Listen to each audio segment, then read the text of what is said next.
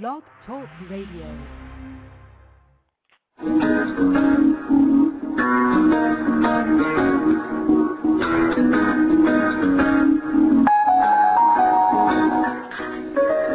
From Washington, D.C., this is Caroline.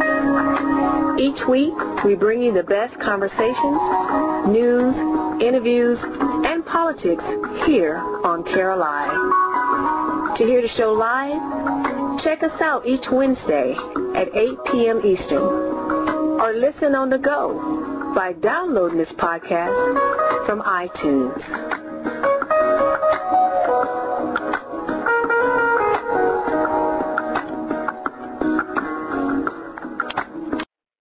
Hey, welcome to Caroline. Today is Wednesday, October 22nd, 2008. And boy, oh boy, a lot has happened in the news. The topic tonight, though, we're going to try to hit some of the things that have happened in the last 2 weeks. But the main topic tonight is what went wrong with Mccain's campaign. We're also going to talk about does Colin Powell's endorsement matter? Who are the Republicans referring to as anti-American, and who are those people that are pro-American? Is Acorn controversy a preemptive strike? And what is going to happen with the Republican Party if they lose in November? All right. There's a whole lot that I need to touch on these particular subjects. I have some audio clips and everything tonight, so here we go. First up, let's start actually with the does Colin Powell's endorsement matter? Colin Powell this past Sunday was on Meet the Press, and it wasn't really a surprise to me. As soon as I heard that he was going to actually be a guest on Meet the Press, I knew that he was going to make this endorsement.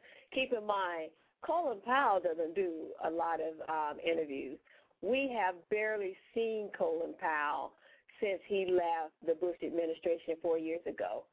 So, of course, Colin came out of his closet to be on Meet the Press, and it was anticipated that he would make this statement. And here's the clip. General Powell, last year you gave a campaign contribution to Senator McCain. You have met twice at least with Barack Obama. Are you prepared to make a public declaration of which of these two candidates that you're prepared to support? Yes, but let me lead in with this way. I know both of these individuals very well now. I've known John for 25 years, as your setup said, and I've gotten to know Mr. Obama quite well over the past 2 years. Both of them are distinguished Americans who are patriotic, who are dedicated to the welfare of our country. Either one of them, I think, would be a good president.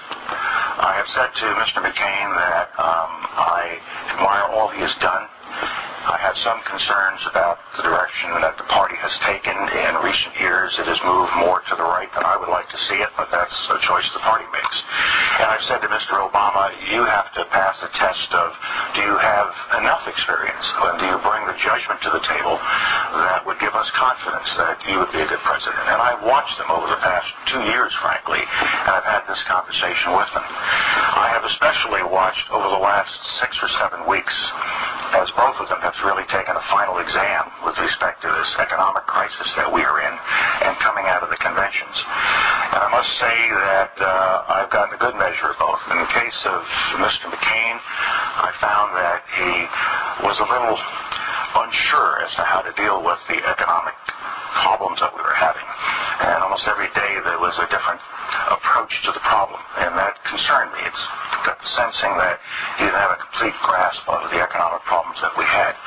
And I was also concerned at the selection of Governor Palin. She's a very distinguished woman, and she's to be admired. At the same time, now that we have had a chance to watch her for some 7 weeks, I don't believe she's ready to be President of the United States, which is the job of the Vice President. And so that raised some question in my mind as to the judgment that Senator McCain made. On the Obama side, I watched Mr. Obama, and I I watched him during this 7-week period, and he displayed a steadiness, an intellectual curiosity, a depth of knowledge, and an approach to looking at problems like this and picking a vice president that I think is ready to be president on day one. And also in not just jumping in and changing every day, but showing intellectual vigor. I think that he has a definitive way of doing business that would serve us well. I also believe that on the Republican side, over the last 7 weeks, the approach to the Republican Party and Mr. McCain has become narrower and narrower. Mr. Obama, at the same time, has given us a more inclusive, broader reach into the needs and aspirations of our people. He's crossing lines, ethnic lines, racial lines, generational lines. He's thinking about all villages have values, all towns have values, not just small towns have values. And I've also been disappointed, frankly, by some of the approaches that Senator McCain has taken recently, or his campaign has, on issues that are not really central to the problems that the American people are worried about. This Bill Ayers situation that's been going on for weeks became something of a central point of the campaign. But Mr. McCain says that he's a washed-out terrorist, but then why do we keep talking about it? And why do we have these robocalls going on around the country trying to suggest that because of this very, very limited relationship that Senator Obama has had with Mr. Ayers, somehow Mr. Obama is tainted? What they're trying to connect him to is some kind of terrorist feelings, and I think that's inappropriate. Now, I understand what politics is all about. I know how you can go after one another, and that's good, but I think this goes too far, and I think it has made the McCain campaign look a little narrow. It's not what the American people are looking for, and I look at these kinds of approaches to the campaign, and they trouble me. And the party has moved even further to the right, and Governor Palin has indicated a further rightward shift. I would have difficulty with 2 more conservative appointments to the Supreme Court, but that's what we'd be looking at in a McCain administration. I'm also troubled by not what Senator McCain says, but what members of the party say. And it is permitted to be said such things as, well, you know that Mr. Obama is a Muslim. Well, the correct answer is he's not a Muslim. He's a Christian. He's always been a Christian. But the really right answer is, what if he is? Is there something wrong with being a Muslim in this country? The answer is no. That's not America. Is there something wrong with some 7-year-old Muslim American kid believing that he or she could be president? Yet I have heard senior members of my own party drop the suggestion he's a Muslim and he might be associated with terrorists. This is not the way we should be doing it in America. I feel strongly about this particular point because of a picture I saw in a magazine. It was a photo essay about troops who are serving in Iraq and Afghanistan.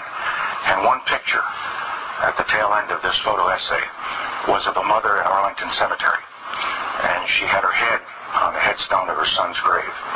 And as the picture focused in, you could see the writing on the headstone. And it gave his awards, Purple Heart, Bronze Star, showed that he died in Iraq, gave his date of birth, his date of death. He was 20 years old. And then at the very top of the headstone, it didn't have a Christian cross. It didn't have a Star of David. It had a crescent and a star of the Islamic faith. And his name was Kareem Rashad Sultan Khan. And he was an American. He was born in New Jersey. He was 14 years old at the time of 9/11. And he waited until he can go serve his country, and he gave his life. Now, we have got to stop polarizing ourselves in this way. And John McCain is as non-discriminatory as anyone I know. But I'm troubled about the fact that within the party, we have these kinds of expressions. So when I look at all of this, and I think back to my Army career, we've got 2 individuals. Either one of them could be a good president. But which is the president that we need now? Which is the individual that serves the needs of the nation for the next period of time? And I come to the conclusion that because of his ability to inspire, because of the inclusive nature of his campaign, because he is reaching out all across America, because of who he is and his rhetorical abilities, we have to take that into account, as well as his substance. He has both style and substance. He has met the standard of being a successful president, being an exceptional president. I think he is a transformational figure. He is a new generation coming into the world, onto the world stage, on the American stage, and for that reason, I'll be voting for Senator Barack Obama. Thank you, Colin Powell. Thank you, General Colin Powell. I thought that his endorsement was great, and only because it wasn't just a blanket endorsement. Colin Powell outlined exactly why he was endorsing Senator Barack Obama. He didn't think Palin was ready. He thought that McCain's judgment was off in picking Palin. He was troubled by errors, was troubled by the fact that McCain brought errors into the campaign, that it became a major focus of the campaign. He was troubled that McCain's campaign was narrow. He was troubled that McCain's campaign was making it look like it would be a problem to be a Muslim in America, which America was built on freedom of religion. That's why people came to America. That's why they immigrated to America.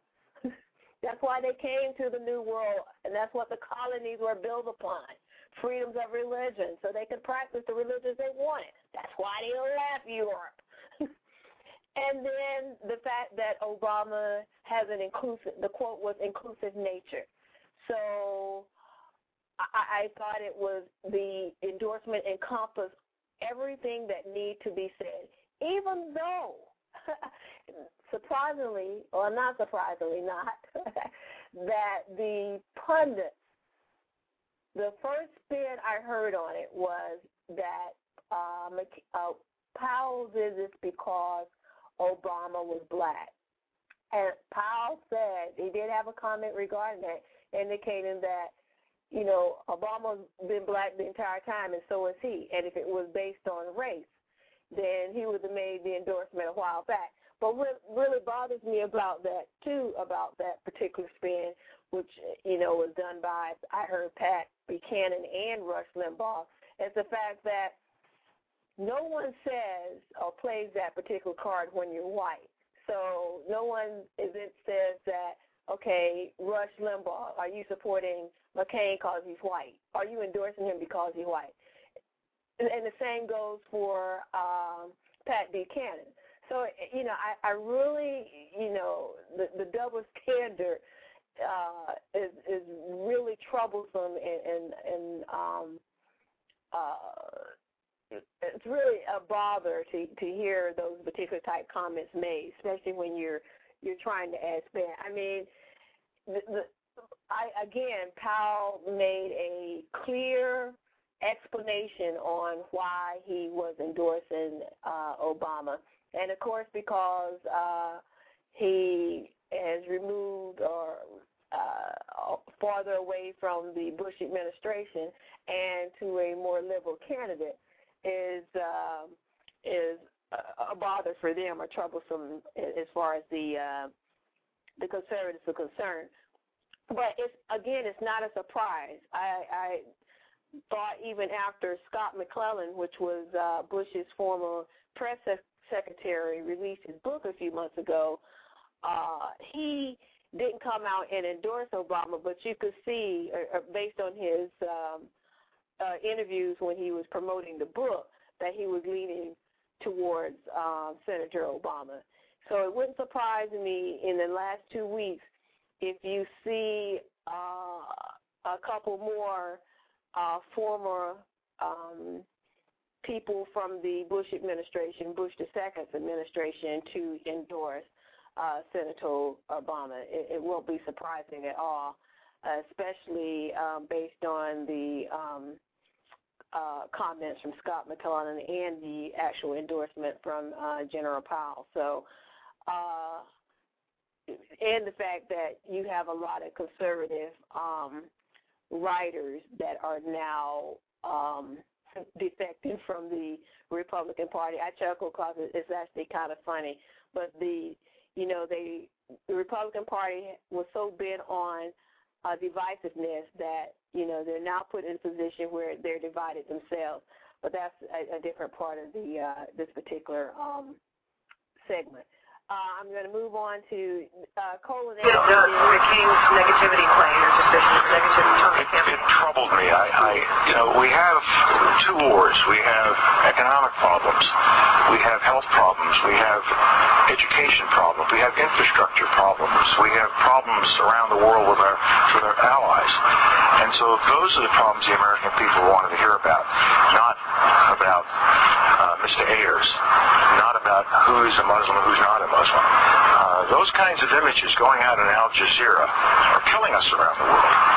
And we have got to say to the world, it doesn't make any difference who you are or what you are. If you're an American, you're an American. And this business of, for example, a congressman from Minnesota who's going around saying, let's examine all congressmen to see who is pro-America or not pro-America.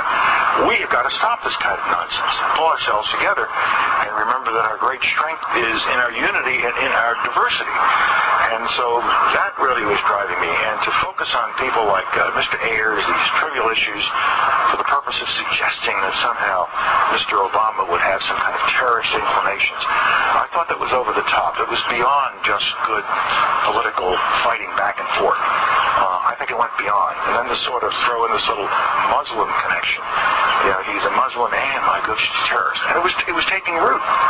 And we can't judge our people, and we can't hold our elections on that kind of basis. And so, yes, that kind of negativity troubled me. And the constant shifting of the argument. I was troubled a couple of weeks ago when, in the middle of the crisis, the campaign said, we're going to go negative. And they announced it.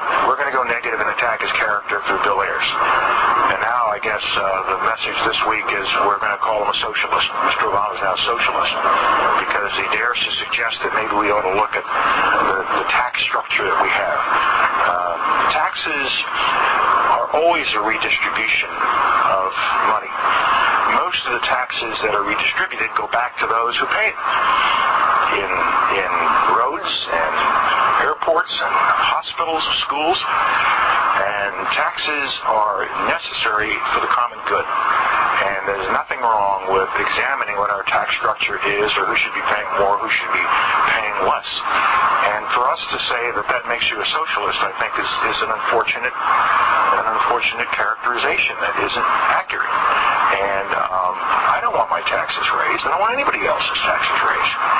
But I also want to see our infrastructure fixed. I don't want to have a $12 trillion national debt. I don't want to see an annual deficit that's over $500 billion heading toward $1 trillion. So how do we deal with all of this? Powell actually hits a lot of different points in that segment. That was him after the actual Meet the Press interview. He was outside of the NBC News studio when a lot of other reporters asked him questions regarding his statement in regards to his endorsement, and that was his response. But in that particular response, he had actually a couple different things. And one of the issues here in this is that he didn't actually say this quote, but the fact that the McCain campaign was using tactics and not strategies. And one of those being, which he was noted, regarding the Muslim piece, which he said beginning to take hold. And what the McCain campaign was doing is they were adding, questioning his religion. He's Muslim, plus, throw in his middle name, Hussein, plus talking about palling around with domestic terrorists. And, of course, the people that are supporting McCain don't hear domestic and maybe don't even know what domestic means. They just only hear the word terrorist. That formula equals, in the lady's mind that was at the rally 2 Fridays ago, equals Arab. Muslim plus Hussein plus terrorist equals Muslim. So, Powell is saying that he was troubled by how the McCain campaign was, trying to link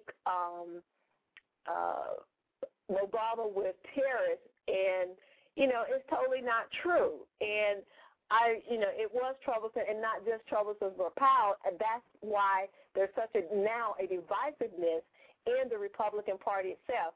And the other piece that he said in this particular segment, too, he's talking about he doesn't reference her name, but he mentioned a statement made by Congresswoman Michelle Bachmann from Minnesota. She was on Hardball with Chris Matthews last Friday, and she makes sort of a, it wasn't even a gaffe. She was actually making this statement. Well, let me ask you this. This country's roughly divided now over the last our lifetimes between Republicans and Democrats and liberals and conservatives. Maybe the 30% of the country's, or 30 to 40% is conservative and self-described. People tell you what they are, and 30-some% may are liberals. Do you think those 30% liberals are anti-American? The 30% of this country that calls themselves liberals, are they anti-American? I think the people that Barack Obama has been associating with are anti-American by and large. The people who are radical leftists. That's the real question about Barack Obama. Saul Alinsky, one of his teachers, you might say, out of the Chicago area, Tony Rezko, who was an associate also. These are very conservative figures during Barack Obama's time. Tony Rezko was some business guy. I didn't know he was a leftist. Yeah, that's troubling too. Well, that's troubling too. Take a look at these associations. Well, let me. And this is the totality of the package that Barack Obama has been, and Sarah Palin's real palling around with. These are his friends. These are his associates. Very troubling. How many Congress people, members of Congress, do you think are in that anti-American crowd you described? How many Congress people you serve with? There's 435 members of Congress. How many are anti-American in the Congress right now that you serve with? You'd have to ask them, Chris. I'm focusing on Barack Obama and the people that he's been associated with. But do you suspect that a lot of people you serve with? Their anti-American nature. Well, he's a United States Senator from Illinois. He's one of the people you suspect as being anti-American. How many people in the Congress of the United States do you think are anti-American? You've already suspected Barack Obama. Is he alone, or are there others? How many do you suspect of your colleagues as being anti-American? What I would say is that the news media should do a penetrating expose and take a look. I wish they would. I wish the American media would take a great look at the views of the people in Congress and find out, are they pro-America or anti-America? I think people would love to see an expose like that. Okay, thank you very much. U.S. Congresswoman Michelle Bachmann of Minnesota. Stephanie Cutters is this lady on crack? Maybe I'm missing something. I've listened to this clip. I actually saw it live when she actually made these comments. And what defines American or anti-American or pro-American in these Republicans' minds? I'm still trying to figure out a definition for that based on the language that they use. Obviously, it's code for something. I just haven't broken the code. Most of the time, I always have the code word for this crap, but this anti-American, pro-American, and basically, she was piggybacking off of Palin. Palin done a fundraiser in Greensboro, North Carolina on Thursday night, and she made similar comments. America is small towns that we get to visit, and in these wonderful little pockets of what I call real America, be here with all of you, hardworking, very patriotic, very pro-America areas of this great nation. We are all patriotic. We all love our country in every part of this nation. And I'm tired. I am tired of the implications about patriotism.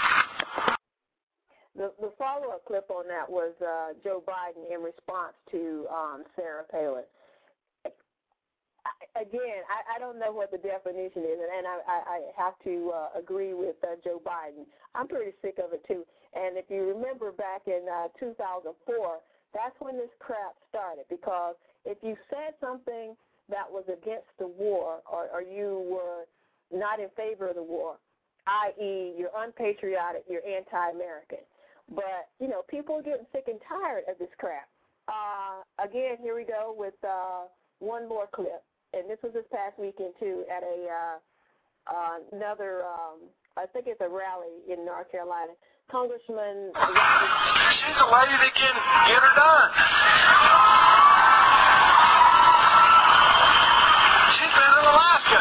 She got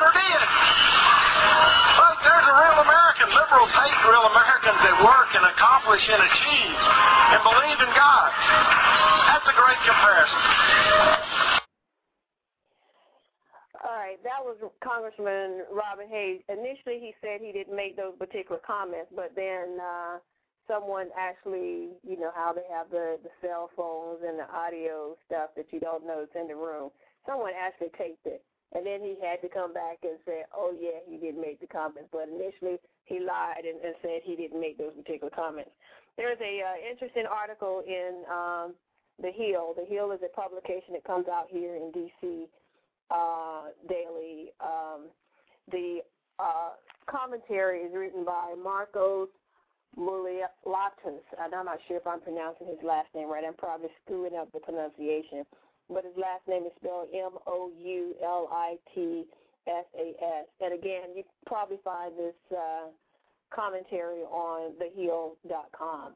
Anyway, the article is titled America's Answer, and it's basically, again, talking about these particular comments of the anti-Americans.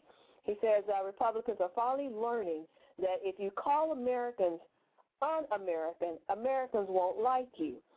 In the past, this kind of paint-by-numbers divisiveness might have cooled Democrats, but after years of being labeled unpatriotic for having the temerity to oppose the misguided war in Iraq or George Bush's economic stewardship, Americans on the center-left have had enough. Palin's comments immediately became fodder for anti-McCain efforts, but the McCain campaign is already in a death spiral. Bachmann, on the other hand, appeared to be cruising to re-election, far better funded and better known than Democratic opponent Edwin Tingenberg. Yet, with the video of her hateful invective zooming around the web at breakneck speed, activists finally had a positive way to fight back against Bachmann's McCarthyist politics of division. With virtually no organizational prompting, donors flooded the Tingenberg campaign with $450,000 in the 24 hours following Bachmann's ill-advised cable appearance, and over $800,000 72 hours later. The Democrat, who previously raised $1 million over his entire campaign, nearly doubled his fundraising over a single weekend. House Democrats piled on with a new $1 million expenditure in Bachmann's district. So, hey, she was his fundraiser. He didn't have to do anything. I say, keep talking, Bachmann. Give Mr. Man some more money. Anyway, such rhetoric once worked, but people have witnessed the results when they give in to such divisiveness. Instead of attending to governance, endless war, and economic upheaval, at last it appears progressives have learned how to fight back. Great article, great article. So anyway, going back to, and I was trying to add in points on what is going wrong with the McCain campaign in relation to Powell's endorsement. So back to the original question. What is wrong with McCain's campaign? First thing, I'm not quite sure if McCain actually got it. When he won his primary relatively early, at least early in comparison to the Democratic ticket, McCain actually seemed to be complacent. He was cruising. The time that he had to run his campaign, he just kind of, made some visits here and there, did a speech here and there, but obviously did not have an action plan to execute or any strategy to move his campaign forward. And two, I think once you could see that Senator Obama was going to actually capture the Democratic nomination, I don't know if McCain actually thought that he had to work that hard, even though he knew Obama had more money. Obama had more money at the end of his primary than McCain had at that point in time. So I'm not a strategist, but I'm still unclear on why he did not have, an action plan in place. And in the beginning, too, after Obama captured it, he taunted Obama for not having any experience, hadn't gone to any, hadn't visited Iraq. That was one of the pieces there. Suggested that he and Obama go to Iraq together. Suggested also that they do the town hall meetings or whatever, and Obama declined actually both of those particular things. Obama decided to do decided to go to Iraq, but on his own terms. After he goes, that was a problem for McCain too, because Obama's trip was a successful trip. So of course McCain had to change the media cycle, and did so immediately by throwing out 3 negative campaigns back to back to back, indicating that Obama didn't visit the troops in the German hospital. And now I can't even remember the reasoning why. But also he indicated, too, that he did a celebrity ad, and then there was a third ad. I don't even know what the third ad is at this point. But each tactic has not worked. Now let's fast forward to a more recent stuff that's happened. We decided to do the Muslim plus terrorist plus his middle name Hussein equals Arab formula. And, that particular tactic, because it wasn't a strategy, began to take off. And I'm not quite sure why they would move to that, but seeing that it didn't work for the Clinton campaign, and they saw everything that happened with the Clinton campaign, they did not take note. And also they tried to paint him as risky and scary and the unknown, and I think the unknown thing was supposed to be code for, you remember that he's black, we don't know him, when in the same token a guy did an interview actually at a Palin rally and asked the people who were standing in line, how long have you known Obama? First they asked him how long had they known Palin. Most people said, for the first time they ever heard of her. Most people said right after she was picked as McCain's nominee, which is only 2 months ago. So they asked him how long have they known Obama. Of course, Obama's been running for president for over a year or so, but still, they don't know Palin, but they say they know Palin, but they don't know Obama. But they should know Obama because Obama's been in the news media cycle a lot longer, at least on the national level, than Palin. So what's the factor? What's the code for that? I have a caller on line 1. What's your comment? Tell me where you're from, your first name, and where you're from. I just love to listen to you liberals state your point of view. I get a thrill out of it. All right. This is black conservative from Memphis. Okay. How are you? I'm fine, thank you.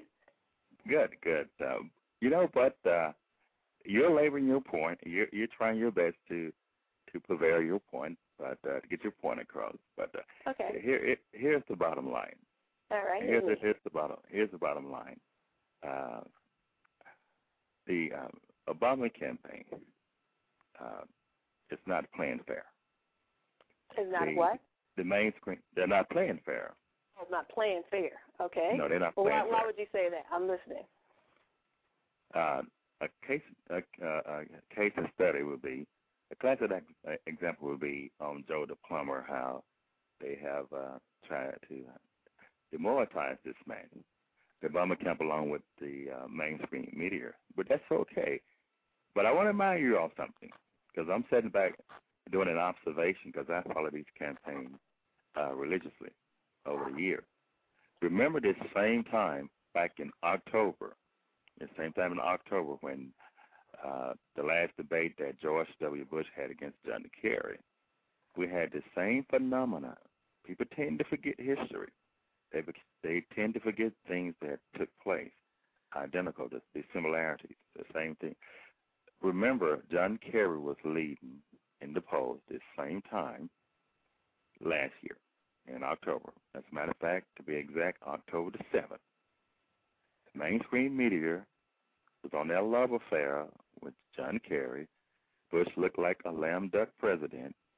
And remember what happened on November the 4th, around about 8 p.m. Eastern Time, or 7 p.m. Eastern Time.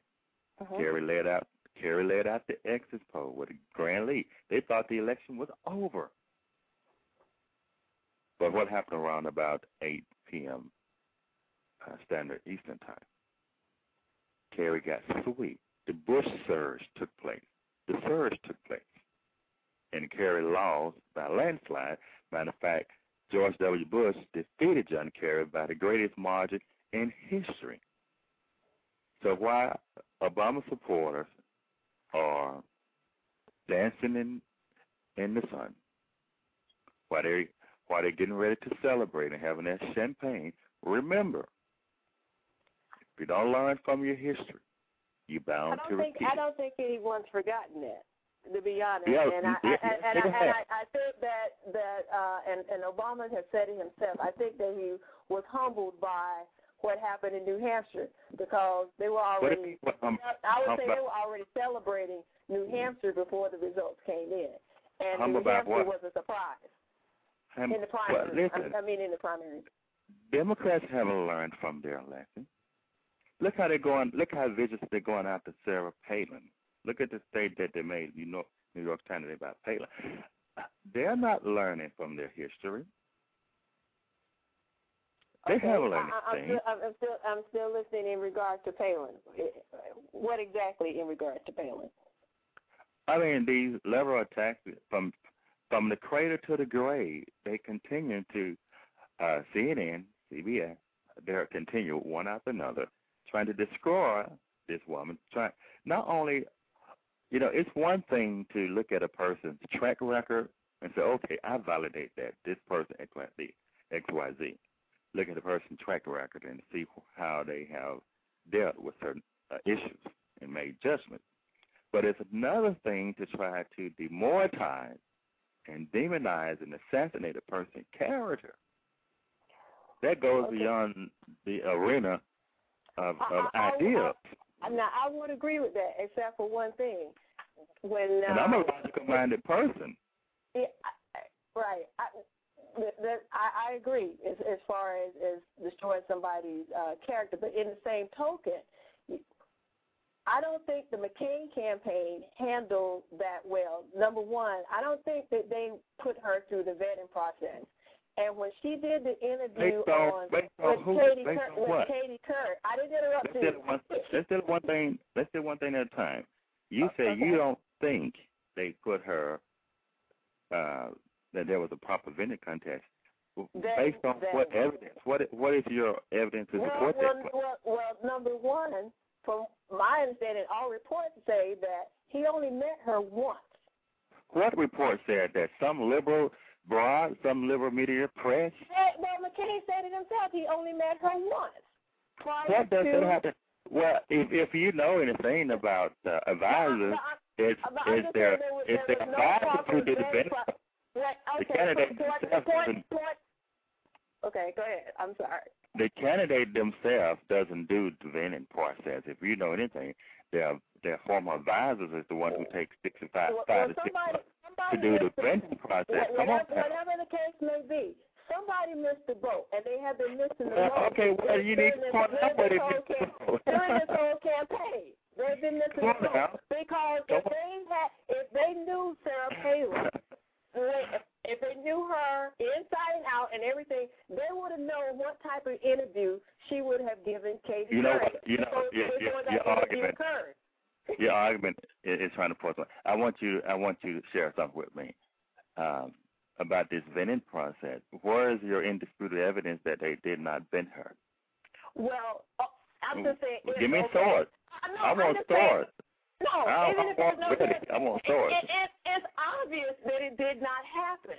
You can't provide me with the source. I don't even give you a source. At the same time, it's obvious because reports Oh, my goodness. She could not even do a simple interview and What answer. does that have to do with the vending? What does that have to do with the vending process? Because they would have already because they would have already known whether she could have answered those questions or not. They would have known her level of intelligence at argument, that point in time. That she would have been able to just answer questions and be able to.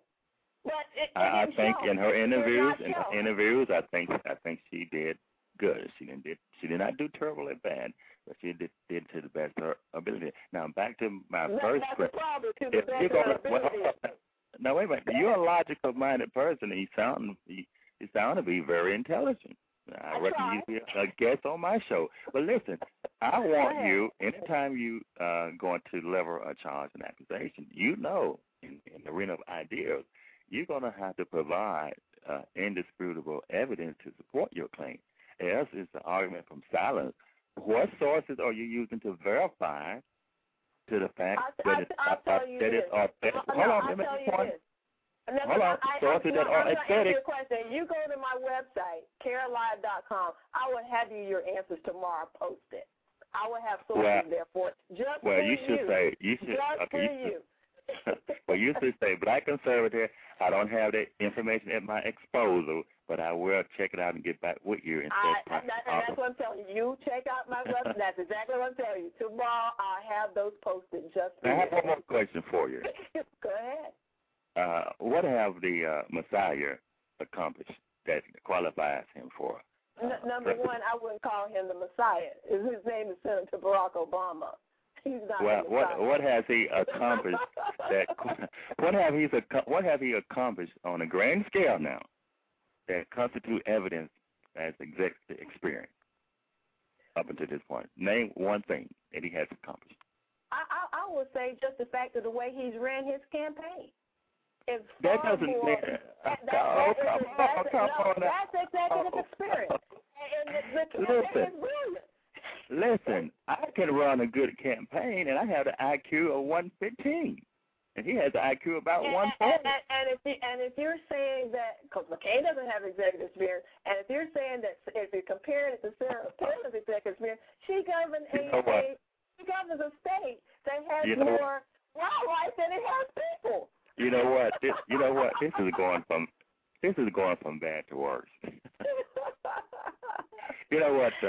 Running a campaign doesn't constitute evidence for executive experience. No more than being born in a barn would make me a horse. Oh, yeah, it does, because of the organization that you have to do to put together a campaign of that magnitude. As you know. And it has the funding that it does. He has more money in his campaign than and has to manage than Palin did in the state of Alaska.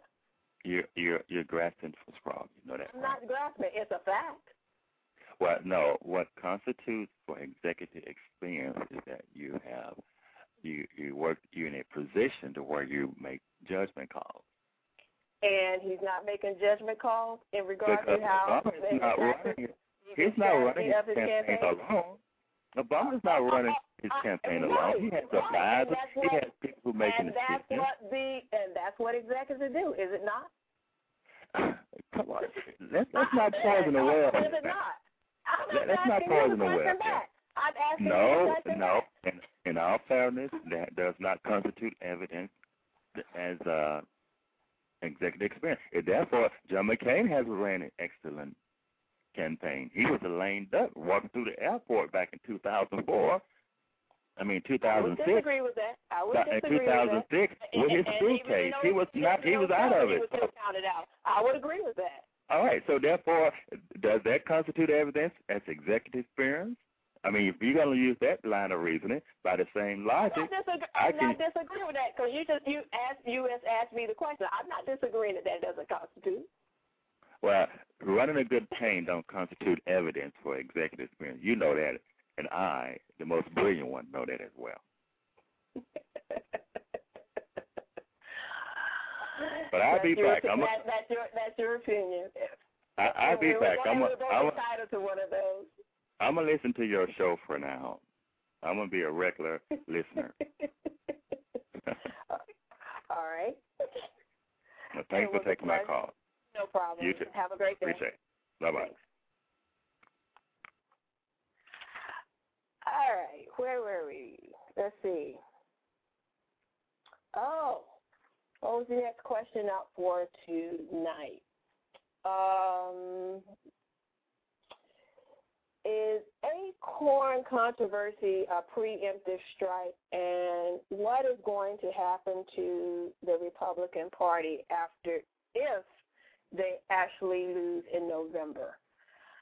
I posted on my blog a couple of weeks ago a article titled "Can the Republican Party Survive Without Diversity?" And based on the Republican National Convention, this past National Convention, and based on the numbers from 2000 and 2008, because there's a big contrast between the diversity. In 2000, and I've said this before, there was the illusion of inclusion because the diversity in 2000 was enormous in regard to the Republican National Convention. And I have the numbers posted in that particular, I don't remember what the numbers are, that were minorities, broken down based on minorities and based on African Americans. But the difference in 2008 is like night and day. In 2008, there were only 36 African American delegates at the Republican National Convention. Out of, I think it was 2,300 total delegates and all, and I don't remember what the other breakdown in regards to numbers are. But McCain was asked on Face the Nation by Bob Schieffer, like maybe I think it was the Sunday following the convention, how will the party survive as a party of white people is actually his particular question to McCain.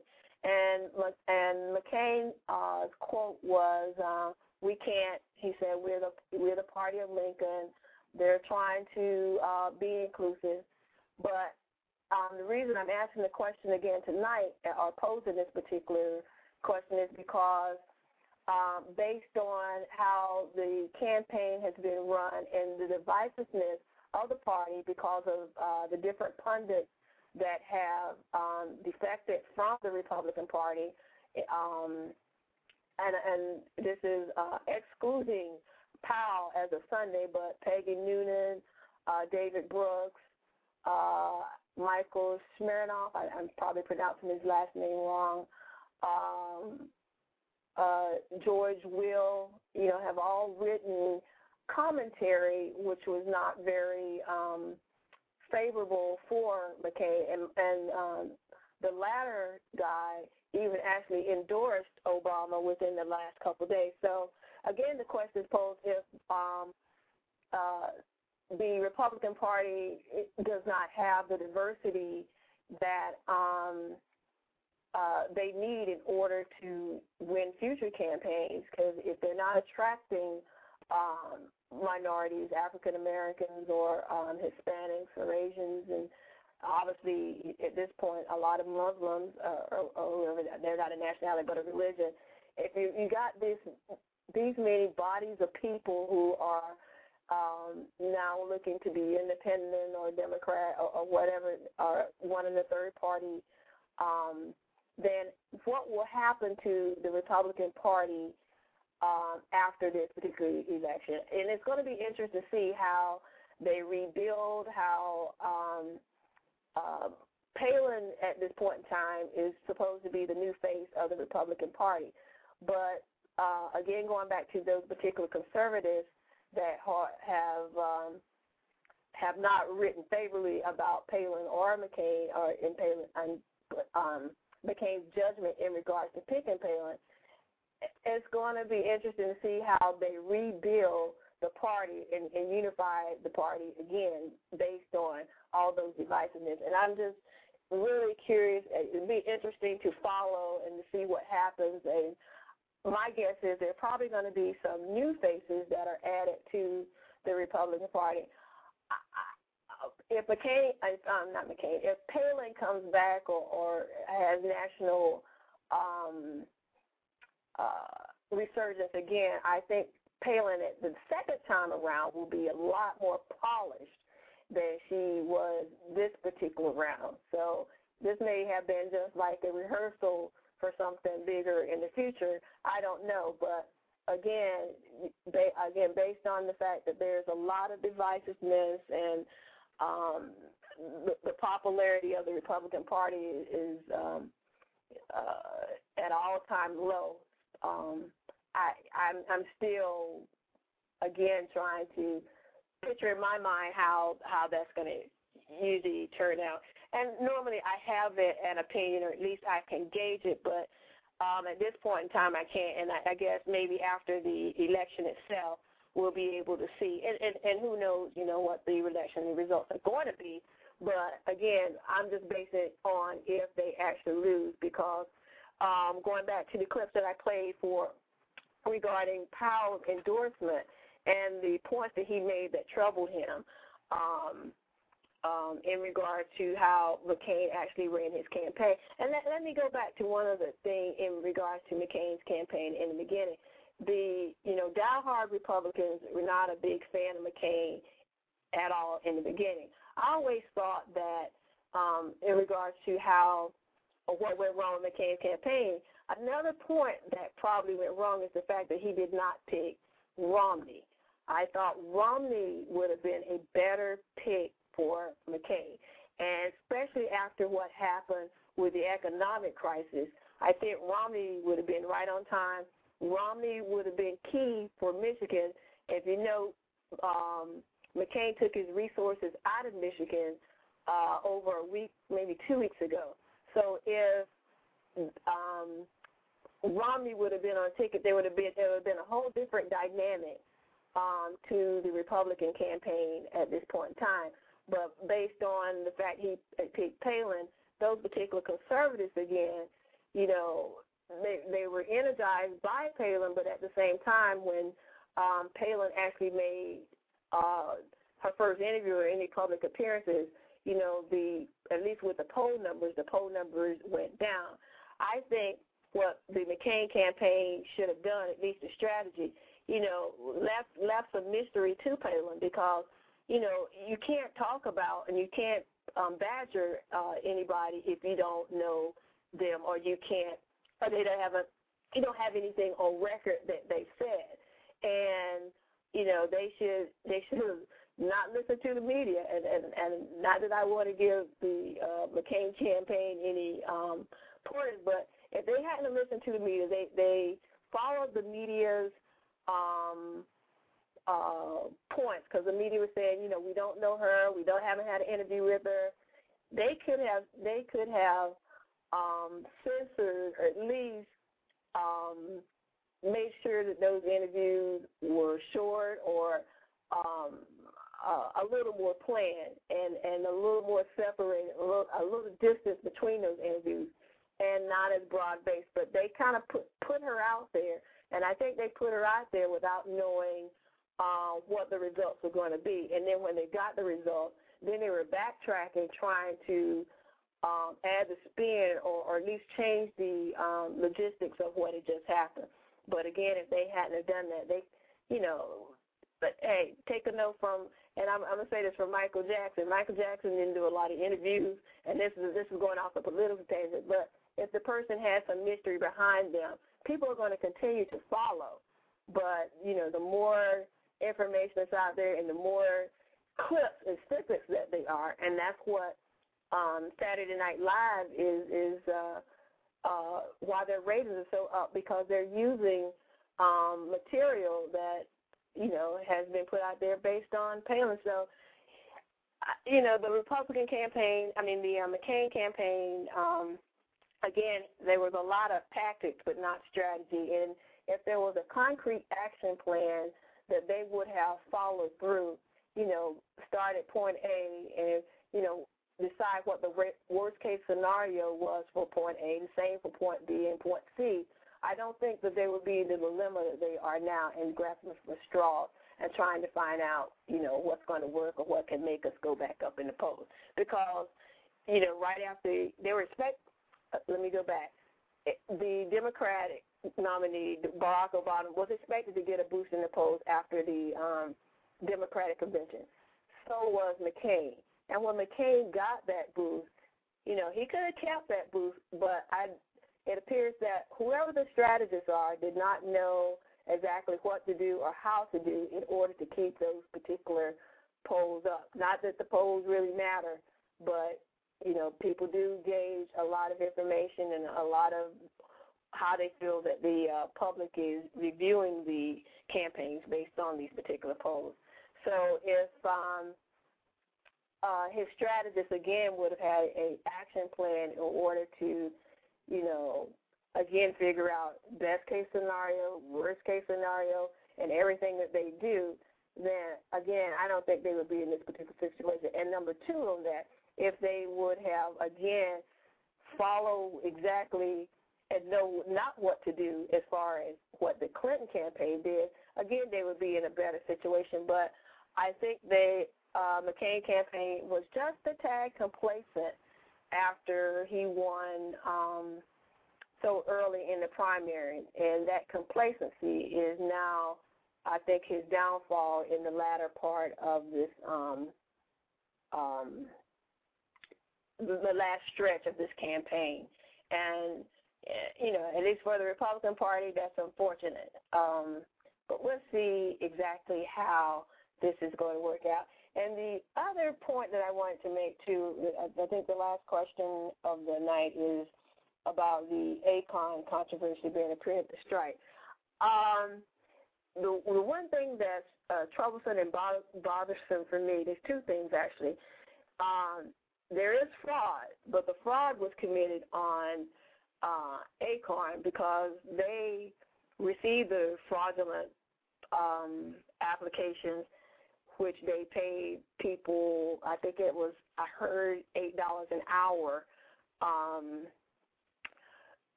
for each. Well, I don't even know if they were paying them by the application or paying them by the hour. Whatever the case may be, they were paying people who were filling out or having someone else fill out fraudulent registration applications for voter. So the key thing, the other piece of it is I keep hearing in mainstream media, the news spots, that it's voter fraud. It's actually voter registration fraud. And Acorn was required to, even though they had already taken out the ones that they knew were bogus, but because it was a registration form, they have to turn it in to the state in order to be processed. But there was a separate file indicating they already tagged the ones that they knew that were actually bogus. And I don't know how it could become voter fraud unless, someone has an ID printed for the address or whatever that's already bogus and goes try to vote under those particular bogus names.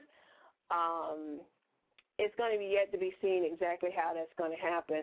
But I'm thinking, going back to the preemptive strike question, if after the election, based on the results, if that's going to be a backlash based on who wins. And, again, that's one of those that will yet to be seen. But, don't confuse voter registration fraud with voter fraud, because voter fraud is when someone at least if it's voter suppression or someone votes or votes twice or something in that capacity, that is voter fraud. There is a distinct difference. I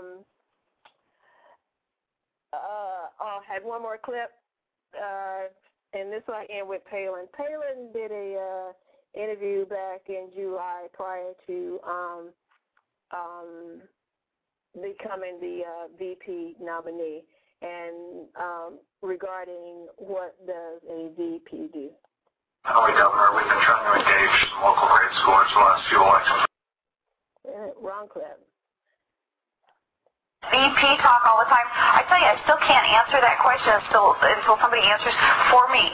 What is it exactly that the VP does every day? I'm used to being very productive and working real hard in administration.